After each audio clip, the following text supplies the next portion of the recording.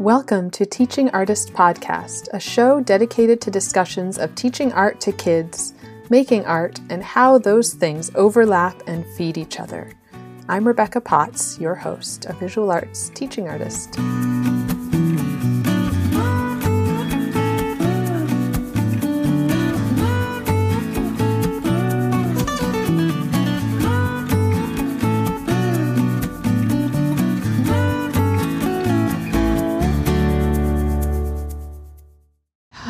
It's been a rough week. Between wrapping up the school year with extreme uncertainty about the future and all of the loss and hatred in this country right now, my little family has reached a bit of a breaking point. Well, the two adults have. The almost 5-year-old is loving riding her bike and getting extra TV time while the two of us try to decompress. One bright spot for me is speaking with other teaching artists on this podcast. So a huge thank you to all the artists I've spoken with. And thank you for listening and cheering us on. I'm so excited to share this episode with an art teacher who just exudes enthusiasm and always puts a smile on my face. Back in March, I spoke with Cassie Stevens. Yes, the Cassie Stevens, art teacher extraordinaire. If you don't know her, just Google her name. I have to admit, I was super nervous during this interview. Cassie Stevens is such an incredible art teacher and has been so generous in how she shares her knowledge and experience with the world via YouTube, her podcast, her books, and now her Instagram Live series. I tried to ask her about things she hadn't shared elsewhere, which is hard to do because she shares a lot, and loved hearing about her own creative process and practice, including some hesitation to just dive into new materials and techniques, learning to be okay with shifting passions, and the benefits of being a hoarder. She talked about scratching your creative itch and working your passions into your teaching to bring enthusiasm to the classroom. It was also so refreshing to hear that despite seeming to magically produce an insane amount of content and fashion while teaching full-time, she is just as human as us all. And she just has a lot of projects going on all the time, many of which take months or even years to complete.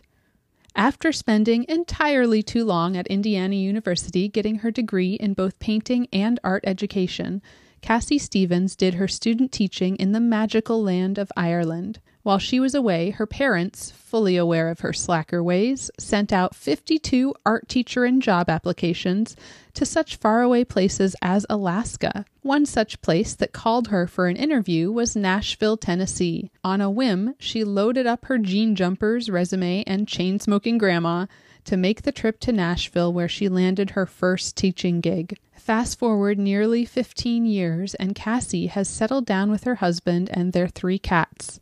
Sadly, she'd fallen into an art teacher in slump, rehashing stale art lessons, still wearing sad jean jumpers, and doing little creating of her own.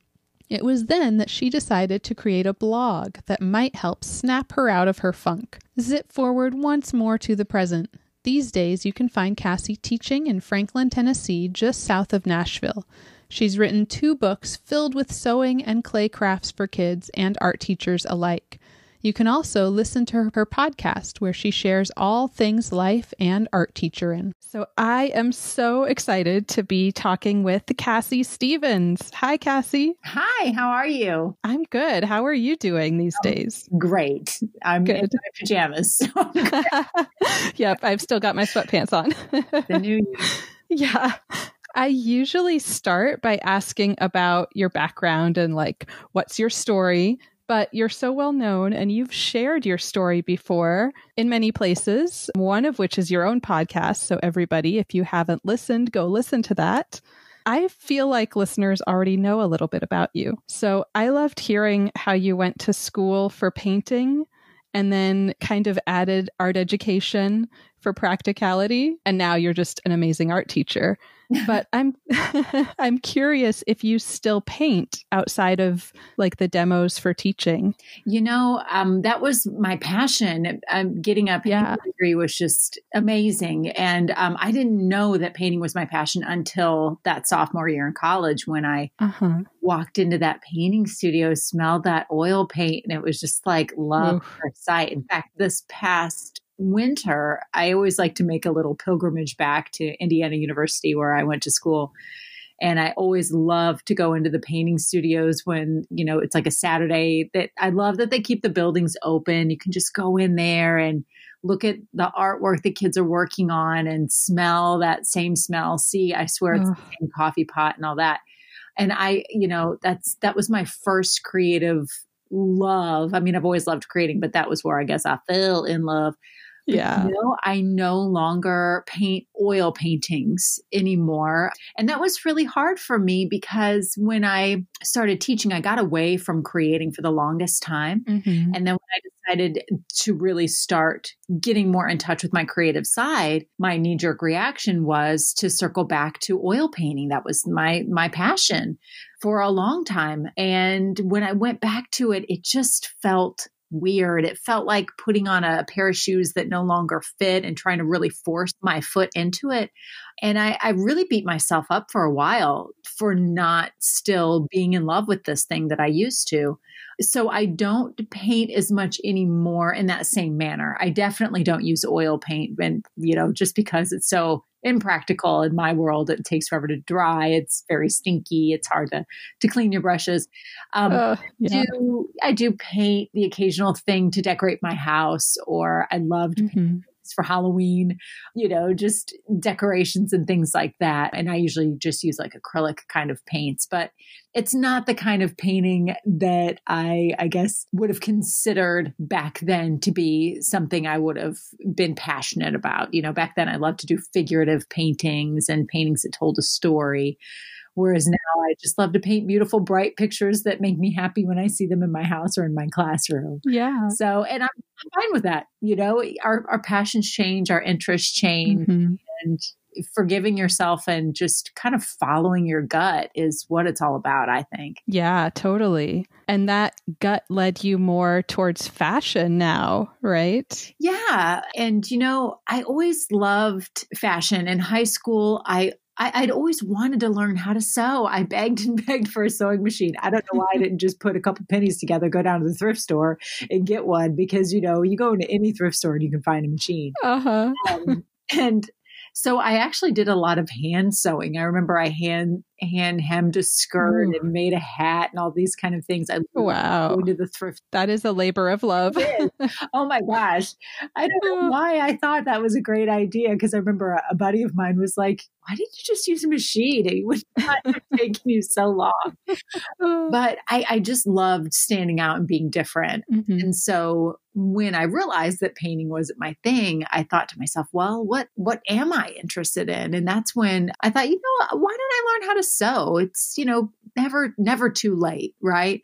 And I think there's some things that we always tell ourselves that they're too difficult to learn how to do. And so when I got a sewing machine, it sat in a box for like a year, because I was just like, it's going to be too difficult to learn how to do. And the most difficult thing is just getting over yourself, just pushing yourself out of the way is the most difficult part. And once you've kind of done that, then you realize, oh man, this was so easy. I should have done this a long time ago.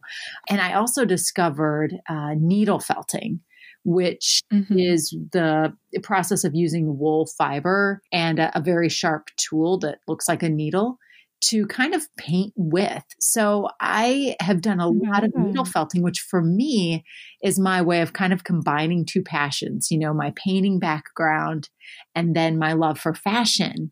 And it's like painting with fibers, and then you can wear it if you choose to. So I know it's amazing. It's pretty amazing. So that's, I guess, where I am now. Yeah. So definitely something I enjoy doing. In fact, I'm sitting here with a dinosaur dress that I'm trying to frantically get done because I'm teaching Dinosaur Week online this week. I love it. Yeah. So there's a big Tyrannosaurus Rex on the front of a dress on my mannequin right now. Nice.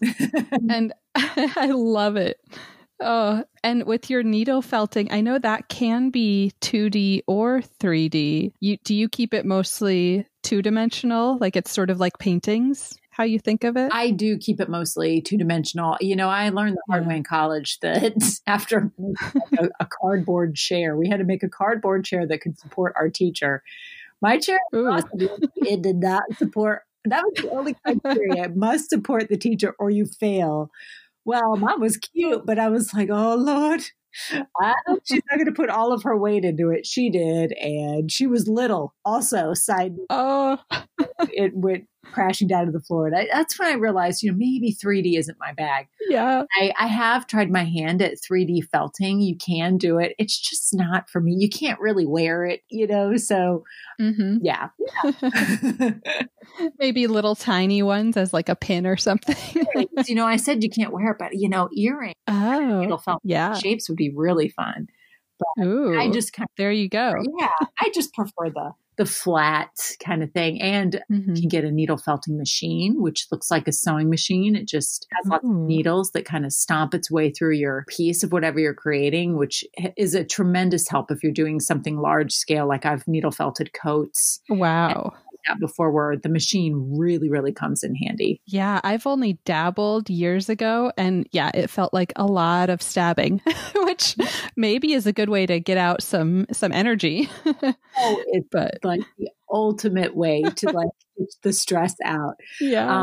I got into it by taking a wet felting class, which I absolutely hated, just because it, the minute the wool gets wet, it smells like a big wet dog. It's like not my thing. And there's a lot of standing over a sink and just really, really working with that fiber. And then you can't control it once it gets wet. It kind of moves, does its own thing. But after that class, the teacher was like, you know what, I don't want to take any of this wool with me. So if you guys want any of it. So I scooped up a bunch, had it for several years, and then decided to try needle felting with it after a trip to Anthropologie, seeing a very expensive sweater that I loved, but realized I think I can make this with those wool supplies that I got from my class. So the benefits of being a hoarder. Yes. The rare benefits. Oh, yeah. And I loved how you were talking about making, kind of circling back, making your dinosaur dress for teaching about dinosaurs. So I know you do this a lot where what you're making works with what you're teaching. Which comes first? Is it you're thinking of the lesson plan and you're like, okay, how can I incorporate something fun that I can make into this? Or do you have the idea of like, I really want to sew an awesome dinosaur dress. I'm going to tie in dinosaurs into this lesson. Well, that might have happened a couple of times. Usually it's the lesson first and then what I be creating. I like to think of it like the way I explain it is having two paths, like a creating path and a teaching path. And when I can have what I'm creating align with what I'm teaching, then I have found that I can usually have success with both my lesson and then my, scratch that creative itch as well. So for example, doing Dinosaur Week with the students I'm teaching online, which is free and open for anybody to join. Yeah, and they're amazing. If you're listening, you should go join. It's been a lot of fun for me. Yeah. Knowing that I was going to teach that, I was thinking, well, what kind of fun, creative thing can I do also? And knowing that I had this fabric in my stash, I think I bought this dinosaur fabric maybe a couple of years ago or last year from Joann's. When I saw it, as soon as I saw it, I was like, oh my gosh, it had serious Miss Frizzle vibes. I had to have it. Didn't know what I was going to use it for, but thinking, okay, I'm doing Dinosaur Week. What can I create? I'll make a dress. I've even thought about making some like polymer clay dinosaur earrings. Ooh. It just really helps me stay excited to teach something because I've also created this thing that I can wear to teach my lesson in. Yeah. It really helps me align my creating and my teaching path and be happy and hopefully successful in both. Yeah. And I feel like it also engages the students more And that's something, just seeing, the lessons that you have shared recently online, but then also all of the YouTube lessons that you have and sort of videos of you teaching. I feel like that's something you do really well. Do you have any advice to someone who's kind of struggling with that engagement, and especially online now? Well, I think the big thing is to find what you're passionate about, where your interests are, and then think about your lesson, and then think about it as two paths, like how to bring in your passion to teach your lesson. For example, let's say that you're really into gardening and you want to teach, because I'm an art teacher, I'm going to come at it from an art teacher perspective. You want to teach a lesson on Vincent van Gogh. Maybe you could bring in some plants that you've grown, some irises, some sunflowers, and then share how you've grown those. And then also tie it in with maybe some of his paintings of sunflowers or irises and create a lesson based on that. Or if your passion is baking, could you make some sort of, sheet cake with a starry night painted on it that you share with your students? Or better yet, let them kind of engage with some icing and create a painting on, a vanilla wafer or something like that. So when you start to think like that, I always get really excited.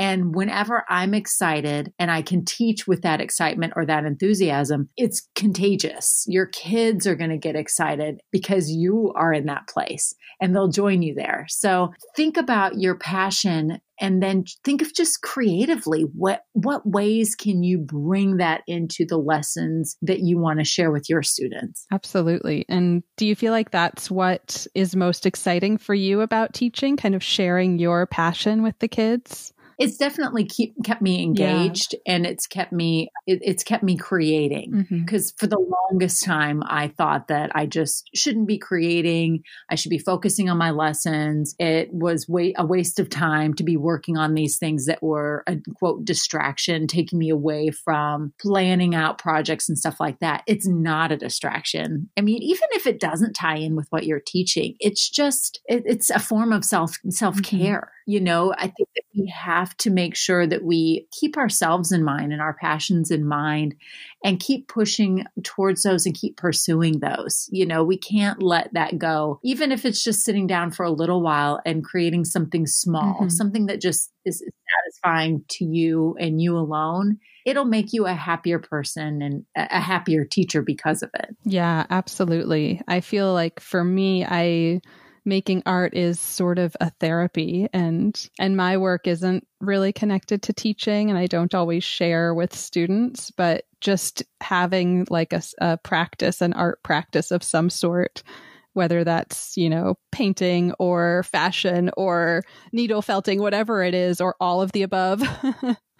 It does. You're totally right that it keeps you kind of grounded and happy and wanting to come in. Yeah. Do you have a specific time that you always you're creating, or is it more organic? I mean, it used to be much more organic, but I have a 4-year-old right now. So it's usually after her bedtime when I have a little downtime. Yeah. And what about you? What time are you fitting in your own creativity? I love that you have a specific time. I think that's I didn't used to.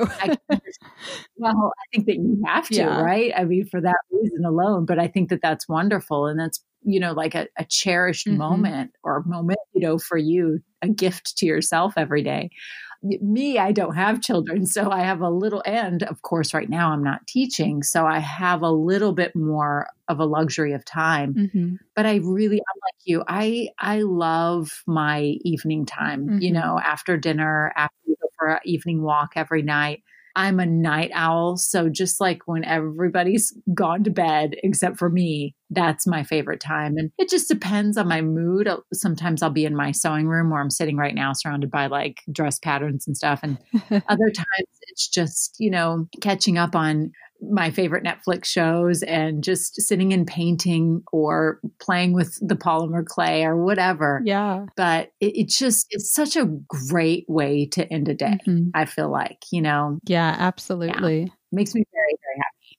Yeah. And I've been playing a lot with polymer clay lately, doing kind of like you were talking about needle felting, like I'm sort of painting with clay. And that just the act of like mushing the clay is such a sort of like therapeutic act for me.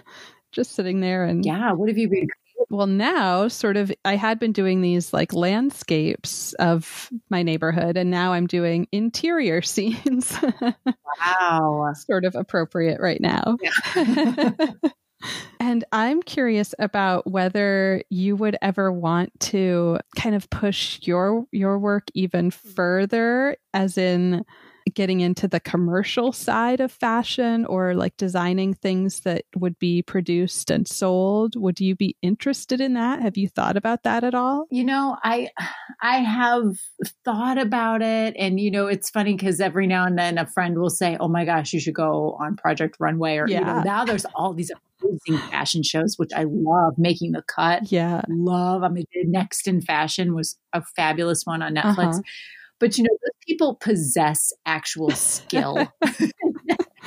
And I am a self-taught seamstress. And a lot of times people will say, you know, oh, I'd love to buy one of your dresses. And I just think, you know, you're seeing a very small picture of it on your phone. If you could get up close and see how crooked the seams are, how terrifying it looks on the inside, you would be singing a different tune. But I, you know, there's some things where the idea sounds really cool. Like, yes, it sounds amazing to have like an art teacher and clothing line. It sounds fabulous. But then when you get into like doing the nitty gritty, the actual work behind it, the fun evaporates real fast. Yeah. So I've thought about it, and I've done a little bit of digging to know that that actually calls for a lot of like responsibility and things that I might end up taking a lot of the joy out of it for me. Yeah. But man, it would be really cool to see other art teachers, you know, wearing something that I'd created. Yeah. But I'm not there yet. So I'll just put a yet on the end of that. But add the yet on there. It's always a possibility. Right. Yeah. I know you've written now a few books. Did those projects also kind of have that feeling at the beginning? Like, oh, this is a lot. What have I gotten myself into? It had that feeling at the beginning. It had that feeling in the middle. It had the beginning. The first book I wrote had 52 clay projects in it. And, you know, when I was approached by the publisher, and I was just so flattered. I feel like a lot of us have write a book on our bucket list. So when the opportunity presented itself, I just kind of blindly said, yes, I'll do it. And oh gosh, about, you know, just like 2 weeks in, I'm like, oh, what have I done? Because it's not a matter of just like coming up with 52 projects that have to be original, by the way. You know, you have to make sure that it's your creative content, but then I photographed all of the process steps, and you have to make sure you don't forget any steps when you photograph them. And then you have to articulate those steps in a way that people can obviously follow along, but also children, because it's geared towards kids being able to pick up the book. It was a lot. It was like writing 52 lesson plans with step-by-step photos. Oh, and by the way, your administrator is 7 years old. It was a lot of work. And I remember when I was in the middle of it, I thought this will be my one and done, my one and only book. And then, of course, it didn't take long for the pain of the Band-Aid being ripped off, that pain to kind of fade away, for me to be like, you know, I really like to write a fibers book, because fibers and sewing, that's my.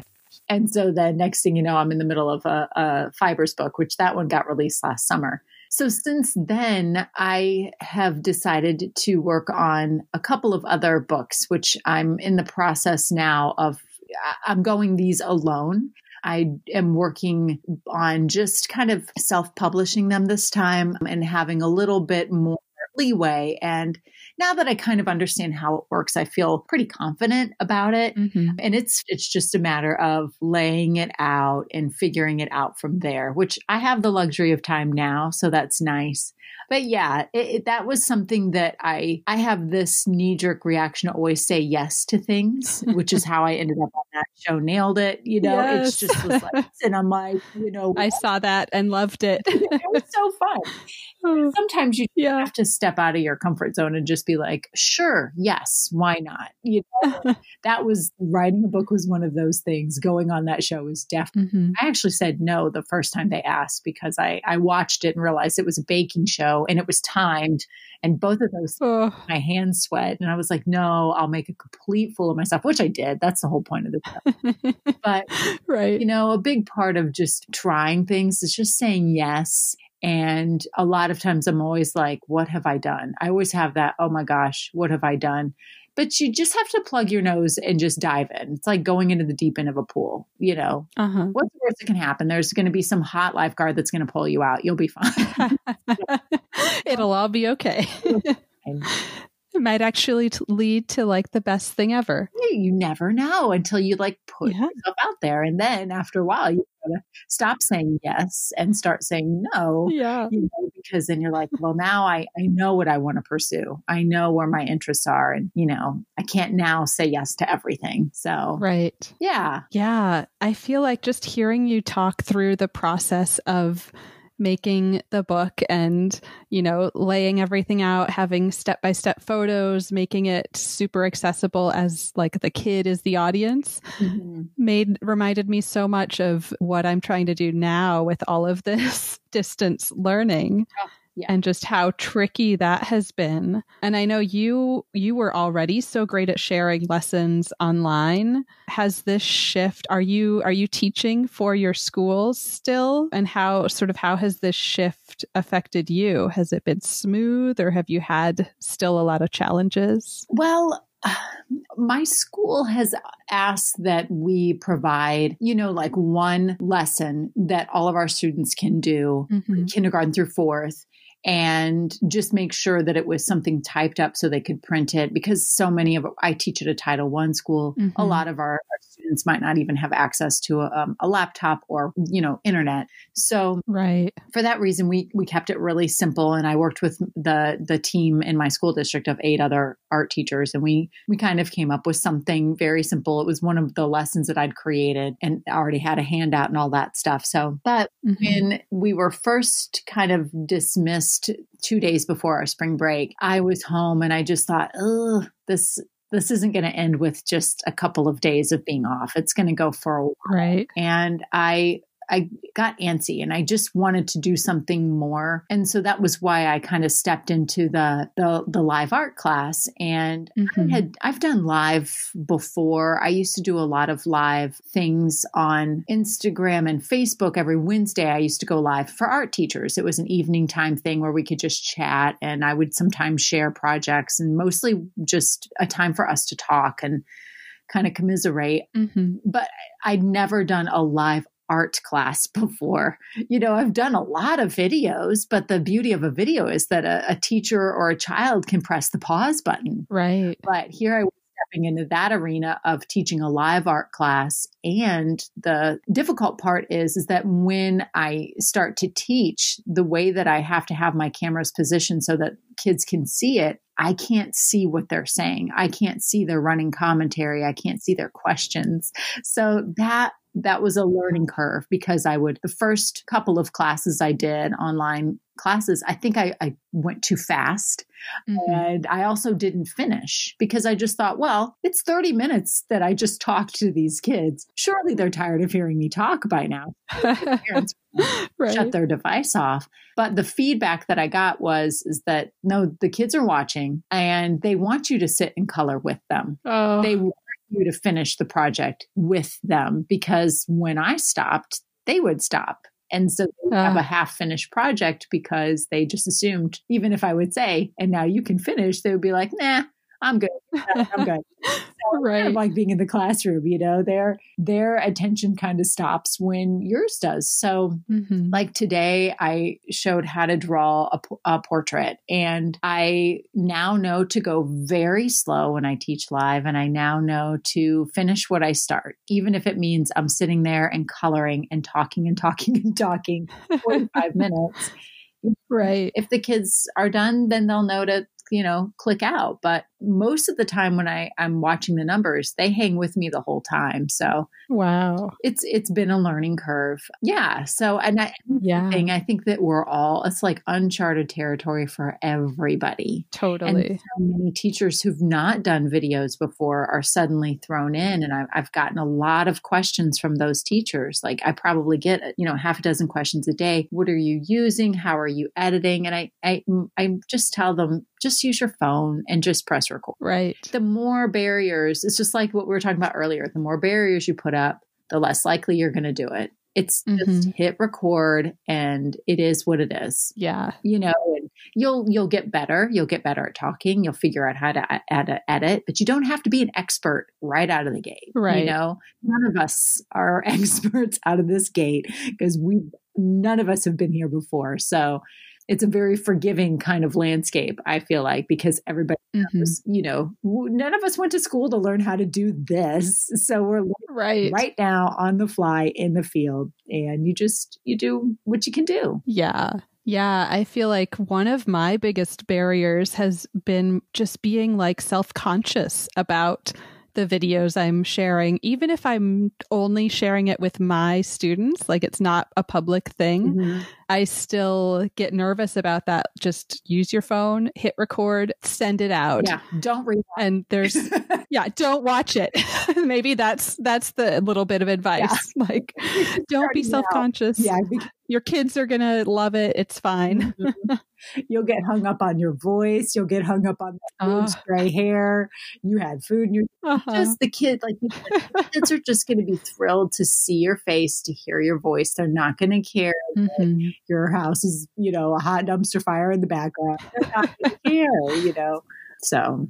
Yeah, I know I personally have been using Google Slides as a way to share because most of my students do have access. So I'm kind of putting together slides just because for me, it was easier to pull in an image and then do my own demo video instead of trying to edit it all into like one video. But with that, I've also been putting in there, like, here's an optional extension that you can do. And I've been linking actually to a lot of your videos that are already up on YouTube. Well, thank you. And saying, like, try out this project. This looks like fun. But I'm curious, totally selfish question. Are there any lessons that you remember that you've done that you would especially recommend? And I'm thinking especially of things that might help students creatively sort of work through some of the feelings they might be having right now. I did a blog post, it was back when mid-March when we all kind of heard that we were going to be homebound. And it was all about like my favorite lessons that kids could do at home. And I also did one on my favorite lessons that you can do with toilet paper tubes, which I did not know. Love it. So many projects with toilet paper tubes. I was ahead of the trend. But I think that there's a lesson that I did that's one of my favorites. It's inspired by the artist Chris Uphughes, where it's draw something simple like hearts, which most of our students are able to do. And then there's a lot of expressions and faces that they can draw within the hearts. And I know our kids right now are feeling a wide range of emotions. And most of the hearts that we drew at the time were happy faces, but there's nothing wrong with feeling other emotions, especially in times like these. And there's nothing wrong with drawing those emotions out. And it might really help kids to kind of work those feelings out of their system, Yeah. So I think that might be a fun place to start. I mean, the focus is on drawing and happiness and drawing that kind of emotion, but it might also help them to go down another path with some of those hearts too. And maybe even writing feelings, and just knowing that it's okay to feel all of these things right now. I mean, everybody is feeling all of these things right now. Yeah. Yeah. Just letting them know that that's normal and to work that kind of out art-wise too. Yeah, I love that idea. So I might have to find that one and link it and then sort of pair it with either audio or video commentary from me saying exactly what you just said, that, here we're looking at a lesson about happy hearts, but I know you might not be feeling happy all the time right now, and that's okay. It's okay to express it, whatever you're feeling. Yeah. For sure. Yeah. It's so tricky. I have another sort of selfish question. So I'm just going to ask you while I've got you here, all the things I want to know personally. Lay it on me. So this year, I started to try to make the shift to more TAB, or teaching for artistic behavior, as an approach to teaching. And I'm curious what you think about that approach, and if you would consider moving in that direction, or if you incorporate elements of choice into what you do. Well, when I was in school 1 million years ago, and I've been here for 21 years. So when I was in school, we were kind of raised art ed wise on something called DABE. I can't even remember the DB. Yes. DBAE. Yeah. Yeah. Discipline based. Yes. Is that what it is? Yes. By the way, I was the worst because my head was in the painting realm. And I was turning in the most sloppily written lesson plan. So I vaguely remember this acronym, but the basis of it was coming up with an artist to teach from or teach about, let's say Starry Night. And then your lesson kind of circles around that. That was the whole premise. So that's how I was raised as an art educator. So about 5 years into my teaching, did I learn about TAB, which is teaching for artistic behavior, or it's, other arms, which are choice-based teaching. And I've always been very curious about it. I've always been fascinated by the idea of children being their own guide for what they want to learn and where they want to take that. And, for people who are interested and want to learn more, I kind of fell down the Montessori rabbit hole and the Reggio Emilia, if I'm pronouncing that correctly. But if you are at all curious, get a couple of books, check them out from the library, or do a little online digging about the Reggio Emilia schools in Italy, because they are fascinating. But it all kind of that kind of school kind of surrounds itself with the idea of the Montessori, just letting the kids be their own guide as far as what they want to learn. But in the art room, that kind of takes its shape with TAB. I do not teach a choice-based or a TAB style in my art room. I have a lot of reasons why, but one of the main reasons is I have 30-minute art classes. Oof, and yeah. It's tough to teach, period, in 30 minutes. To also have a kind of open concept room. I try to do a lot of voice and choice in my lessons. And so that's kind of me tipping my hat to choice-based, where kids are often allowed to choose what medium they want to use when we're doing a particular lesson. They have a pretty good amount of leeway as far as what they're going to create. For example, before we were dismissed, my fourth graders were creating bobblehead robots. So they had a ton of time to kind of sketch out and explore different ideas of what they wanted their robot to look like. We were going to have a lot of options for glazing. Now I know that's nowhere near the open-endedness of a choice-based room or a TAB room, but that in my parameters, that allows me to offer voice and choice to my students. And trust me when I say we had a wide array of bobblehead robots happening in our room. So I also love to do, when I have early finishers, when my students do finish something early, like a bobblehead robot, I have a lot of opportunities for them to explore different avenues for creating. I've got a weaving center, I've got a collage center, and I've got a building center and a drawing center. So all of those kind of centers that you would see in a choice-based room are available to kids when they finish early. And then some days we just go to those centers. We just have a 30-minute day that's just an exploring kind of day. So I do what I can. And I think that's the thing. I think you have to, as a teacher, find what works for you as far as your students, your setup, your situation, your schedule, all the S's, and Yeah. kind of go from there. And I think that teaching art is a very individualistic thing, and it's individualistic for you and your kids. And like I said, and all those other things. So I think it's great to explore other options, but never feel like you have to be bound to one thing. Yeah. It's all about figuring out what works best for you and your kids. So yeah, absolutely. Yeah. very long. My shift. No, that was great.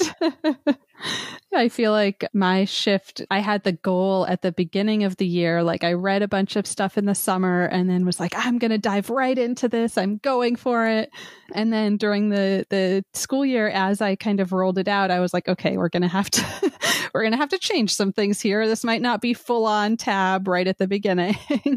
And especially for me with the younger grades. Yeah. Ooh, that was, I feel like, the most challenging to provide complete choice. Mm-hmm. And I have also just 30 minutes with kinder. With the other grades, I have a little longer. But with the little ones, just 30 minutes, I was like, I've got to just give them a project and exactly like you do, give them voice and choice within that. But give them some parameters as well, because it's a lot to throw at a little 5-year-old, like, do whatever you want. Right. Yeah. Then it's just for my kids, my kids lack in their home life boundaries, and having boundaries is very comforting. And so when there are none, it's a little scary. It's scary for even an adult artist. You give me a blank canvas, just do anything you want. I'll be like, yeah. That's too overwhelming. That's scary. So, offering some parameters can also offer some structure, and creativity can actually flourish within that. So, it's all about balance. Exactly. You were smart to just really put your fingers on the pulse and see what's working here, what's not. And, don't be afraid to tweak things, to change things, and then definitely never feel badly for doing so, just because well in one person's room, they may be going at it differently. They may have been doing it a lot longer. They maybe just have a different kind of schedule or setup. So I think we all always need to go so easy on ourselves and really just be forgiving and following where our path is taking us. Right. Yeah. Yeah. I've tried to follow what works well for me, and then also really responding to what's exciting for the students and what's working, and then what's not really working. And I know, tab is not a complete free for all. Like I did have quite a bit of structure around it, but just realizing that the younger students needed even more structure than what I was providing or what I had intended to provide. And I feel like that also connected us a little bit to this idea of creative block. Like when you are given that blank canvas and you're just looking at it like, what do I do? In your own work, do you ever get creative blocks still? And if you do, how do you kind of get past it? I don't so much anymore. Now it's like I just have so many things I want to do and so many things I want to create. Yeah. That I usually just if I have an hour free in the evening, like we were talking about, I'm like, well, what am I in the mood to pursue now? Right.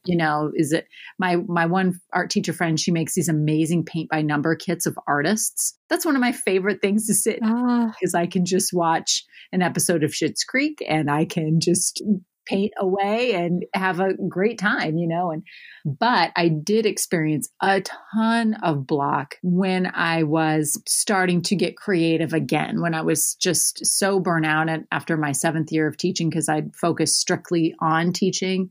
When I realized I have got to start creating again, I was like, okay, but what? And I tried to paint and I just was not feeling it. And then that's when I was just like, well, what do I want to do? And I really spent a lot of time just being bummed out that I couldn't figure it out, that I, quote, lost the magic, I just needed to just take a beat and just think back to, like I said earlier, what did I like to do as a kid? I like to sew. So I remember I went to Joann's and I bought a couple of just cheesy quilting kits because I wanted to learn how to sew. And I thought this will teach me. I don't like this quilting design. It was like of a tulip with grandma fabrics. And I needed not something I liked.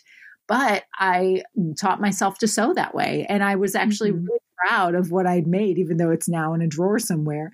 But, it's tough to get past yourself. But I think even if it means just doing a simple craft, like a paint by number, or doing something that you like to do when you were younger, at least it loosens you up a little bit, gets knocks the rust off a bit, and right. It will lead you somewhere that will have you excited. It's the catalyst, that gets you there. So yeah, absolutely. I think we all have those moments, but just kind of picking something up and forcing yourself to do it, even if it feels goofy or silly or cheesy, at least you're doing something. Right. At least the wheels are turning, Yeah. And I feel like it's one of those moments where you have to kind of take your art teacher advice and let it not be perfect. Let it be about the process, don't worry so much about the product, which are things I feel like I tell my kids all the time and then I don't listen.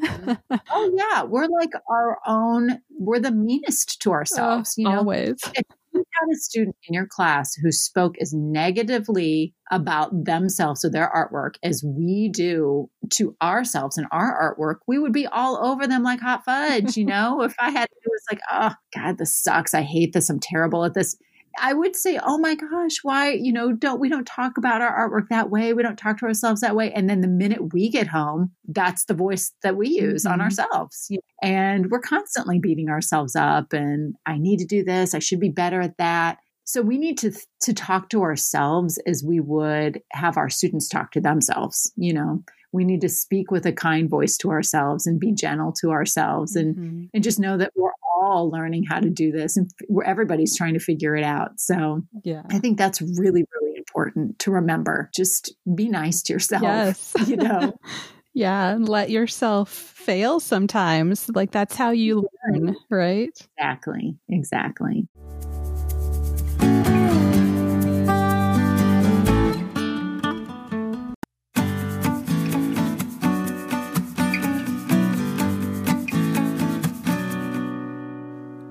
I'm curious, when do you fit in all of these other things? Your blog, you have a podcast, all of the videos that you put out there, writing books. When do you sleep? Well, it's funny because I get questions like that a lot where I'll that I've made and people are like, oh my gosh, I can't believe you put that up. Where did you come? How are you getting all this time? Yeah. The thing is that me personally, I work on about 25 different things at once. And some things like I have a bunch of half finished dresses behind me that I started this summer. They're just missing a zipper and a hem. And I've slowly just been putting a zipper and a hem in them and then wearing them. And people are like, oh my gosh, you just whipped that dress up. No, this dress was 6 months in the making. About 5 of those months sat collecting dust. And that's just how my projects are, and as far as like writing a book goes, months. I mean, we're talking 6 months of work, on and off work, not constant, and I feel like that's how I work. And I think everybody works a little bit differently. Sometimes some people will start a project and see it through to the end in one span of time. Most of us don't. A lot of my projects, it'll be something I was interested in at the time. I'll start it. And then maybe my passion took me somewhere else and I never finished it. Sometimes I'll circle back and I'll be like, oh, I didn't have the level of, a lot of times it's, I didn't know how to finish it. The other day I finished a bag that I remember I got stuck on how to figure out how to finish it. Now I have the skills. I've had a little bit more experience. And I was like, oh, I just had to put the zipper in this way and now it's done. It's okay to shelf something. And then it's also okay never to circle back to it. Right. But I think that's why I have this, it looks like I have this magical ability to bend time and finish all these things. They've all just been sitting half finished for the last 30 years on a shelf somewhere. And how do you Do you have any like tricks for kind of keeping track of all those projects, or is it really just like look behind you and see, okay, that dress is ready? I am probably the least organized person on the planet. I'm just like a hot mess. But one thing that does work for me is I'm a visual person. So I have learned that I have to keep things visible, projects visible, to-do lists visible. Art supplies have to be out and visible for me. If I put things in a drawer, if I put things away, I will forget all about it. I have the worst memory. So recently, since I've been home, something that has helped me kind of stay on task is hanging clipboards up with to-do lists. I love these little miniature clipboards that you can buy. And right now I have a bunch in my sewing room. One of them has like a sketch for an idea on it. Another one has pattern pieces so I don't lose them. Wow. Another one has the sleeves that I've started for a dress that I don't want to lose track of. So they're just on a clipboard. And down in my workspace where I do my lessons, I have my projects kind of hung up on the wall for Dinosaur Week. So I know, okay, on Monday, we're doing these portraits. On Tuesday, we're doing these egg dinosaurs popping out of dino eggs. If I keep that visible, I'll lose it. I'll lose track of it. I'll forget my plan. So everything has to be out on a pegboard, hanging up, visible. Yeah. And that's what helps me stay on track and stay focused. And, having running lists also helps me, but they have to be visible. I used to have all my lists in books and little sketchbooks and planners. And now I have to tear them out and hang them up and be able to physically see, okay, this is what I'm going to do first. This is what I'll do next. But that's kind of what helps keep me in check and keep me in line and keep me a little bit more focused. Otherwise, I'm all over the place. And I love how you've kind of figured that out. Like, that about yourself and you're like, okay, so this is what I'm going to do. This is what will work. And I feel like that's something everybody's gotta do. It's 45 years in figuring it out.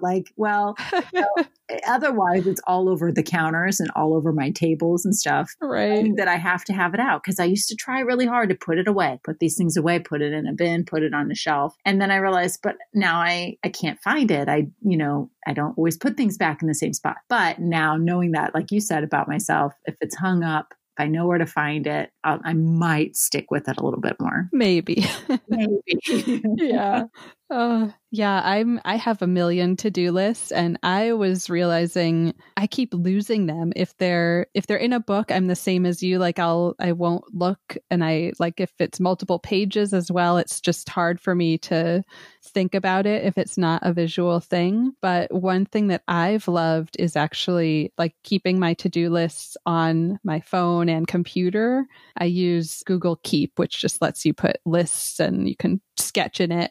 So then they're digital and they can't get lost. They can't fall out of my pocket or be like underneath another drawing or get paint on them and be like hidden. That sounds amazing. I'll have to check that out. Yeah, but it's not something you can put all over your wall, but you could have it like on your screen posted.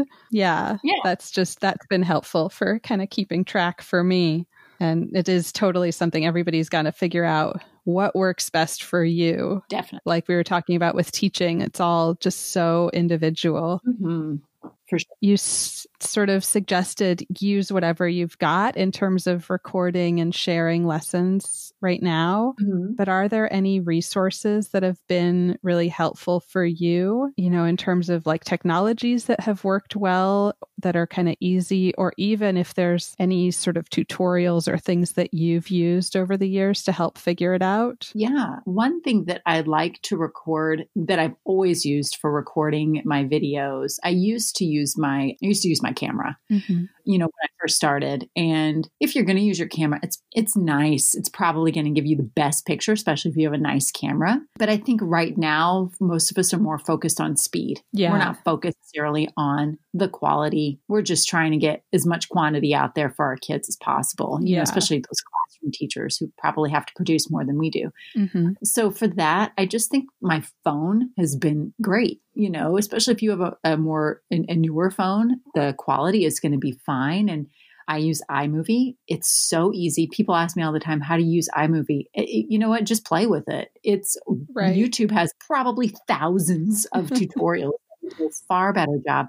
I know I have an older video, several years now, probably 5 years old, that walks you through how to use iMovie on your laptop if you're going to upload it from your, whatever device, whether it be a camera or an iPad or your phone. But it's so simple. I mean, and I am literally the least tech person on the planet. I'm so low tech. But yet I've managed to have a blog and a podcast and I create videos. So I can do it. It can do it. It's just a matter of, if you get stumped, Google search it. Right. Watch the video. It's not tough at all. So that would be what I would suggest. Yeah. Just keep it simple. Oh, yeah. Yeah. And you don't even need to edit it. Like I said, just hit record. And if you're like, I don't have an iPhone, so I can't use iMovie, and I don't want to learn how to use software, then don't. Right. Then just upload that bad boy and call it a day. Yeah. It'll be fine. Yep. Yeah. It's helped me to think about it as, when I go into the classroom, of course, I comb my hair and like maybe put on a little bit of cover up so I look like I slept even when I didn't. But that's it. I'm not, being super self-conscious all day when I'm standing in front of 30 kids. Right. So why should I be so self-conscious when I'm on video in front of those kids? That is a great way to think about it. You're exactly right. Yeah. So starting to wrap up, just a few kind of like get to know you questions. Mm-hmm. Is there anything you are curious about right now? Ooh, you know what? Now that I have time, a little bit of time, I have always wanted to learn how to airbrush. And it's so like, I love the nostalgia of it, the 80s vibe of it. And so last Christmas, my mom bought me an airbrush kit. It is still in the box. And I'm having flashbacks to when my mom bought me a sewing machine back in the early 2000s before I knew how to sew. And that thing, I had begged her, what do you want for Christmas? I want a sewing machine. I've wanted one forever. She gets me one. It sat in the box for probably a year. And then I remember it just kind of eased it out of the box and I was so afraid of it. And I'm having the same experience with this silly airbrush thing. I want to learn how to do it, but I'm like, ooh, but I don't know how. I'm talking myself out of it. So I'm curious about it. I'm airbrush curious right now. So that's something I'm interested in. And like I said, I'm trying to change my language here to make sure that I'm pushing myself forward.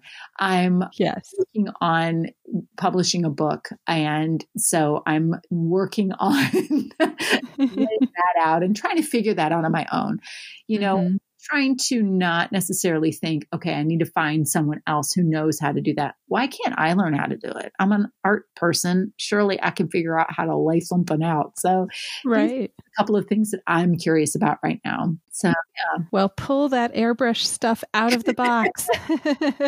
Make a beautiful sunset t-shirt with my name or something. Oh, I love it. Well, I love right now, I feel like I'm seeing so much art like in the gallery world, in the fine art, whatever you want to call it, like using things like embroidery and sewing and airbrushing, spray paint, all of that stuff. Like craft is making a comeback. Grand crafts are back. Yep. Yes. Mm-hmm. Gotta love it. Yeah. So I see that in your future, maybe. Yeah. I don't know. I'll be at the next county fair with my airbrush booth. Yes. Oh, sell some polymer clay earrings on the side, some dresses. Oh, yeah. Get now. There you go.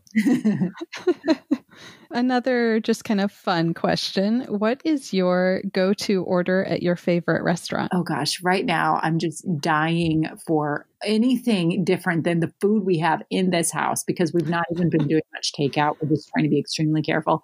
Yeah. So I'm dying for some pizza from our local favorite pizza places that have like the traditional Italian oven. Oh gosh, I'm drooling. Sushi. I would love some of that right now. So those are some things that I've had dreams about certain takeout and that's it. Yeah. Yeah. We've been careful with that stuff too. And then also our grocery stores are like out of everything. So got a lot of potatoes. Oh my God. If I never have to have another bite of shepherd's pie, I will be so happy. Oh, yes. What kind of music are you listening to lately? Oh, geez. It's bad because I've kind of swapped out podcasts for music, but music related. If you've not listened to the podcast about Dolly Parton, it's great. And she shares a lot of her music in there. And so I might go down a rabbit hole of, Dolly Parton land. I got a record player last Christmas, and that really inspired me to just start hitting the flea market and the thrift store and scouring for records. So I've been listening to a lot of old records. I have a Sly and the Family Stone album that I absolutely love, and Blues Brothers album. These are just the thrift store finds that I'm totally digging, along with a whole bunch of Disney records that I share in my art room with my kids that are really fun to listen to. Oh, awesome. I've worn the Alvin and the Chipmunks album out. So that's my top 40 right now. I love it. What other podcasts are you listening to?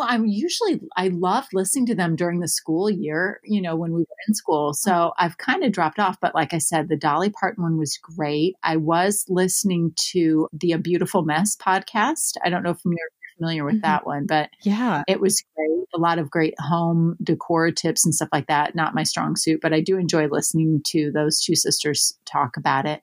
I'm a big crime podcast fan. So, of course, everybody was watching Tiger King. Well, there's actually a podcast that's based on that story, and it's called Over My Dead Body Season 2. If you're a fan of that show, that podcast might be right up your alley.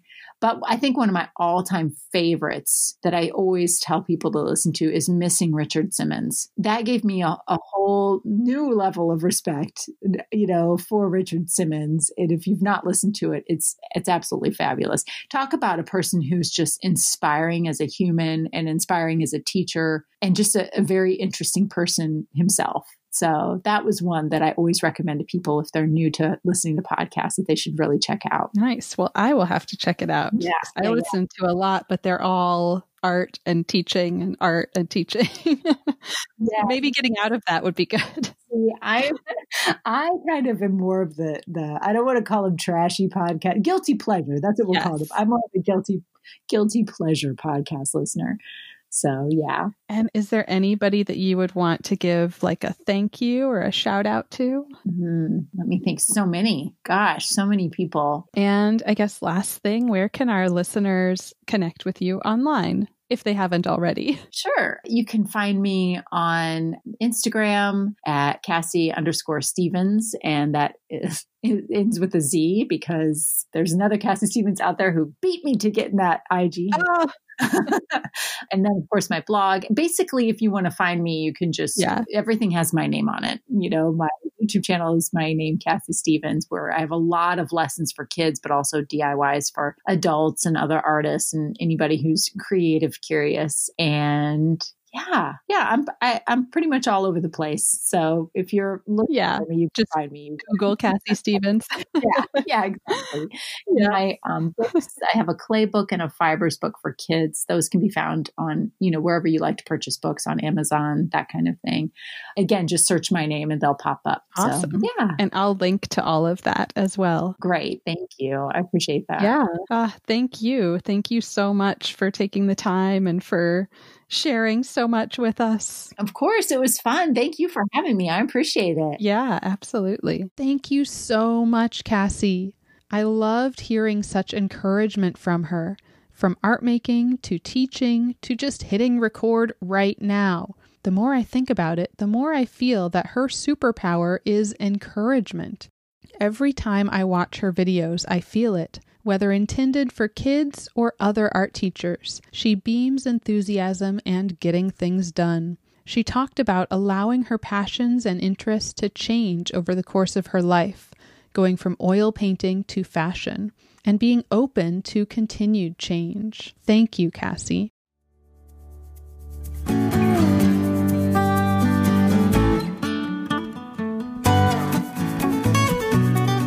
Thank you so much for listening. As always, you can reach me at Teaching Artist Podcast on Instagram or teachingartistpodcast@gmail.com. Who do you want to hear from? Please share your recommendations of teaching artists. And if you loved this episode, please subscribe, leave a review wherever you listen to podcasts, and follow me. It really makes a big difference. Thank you.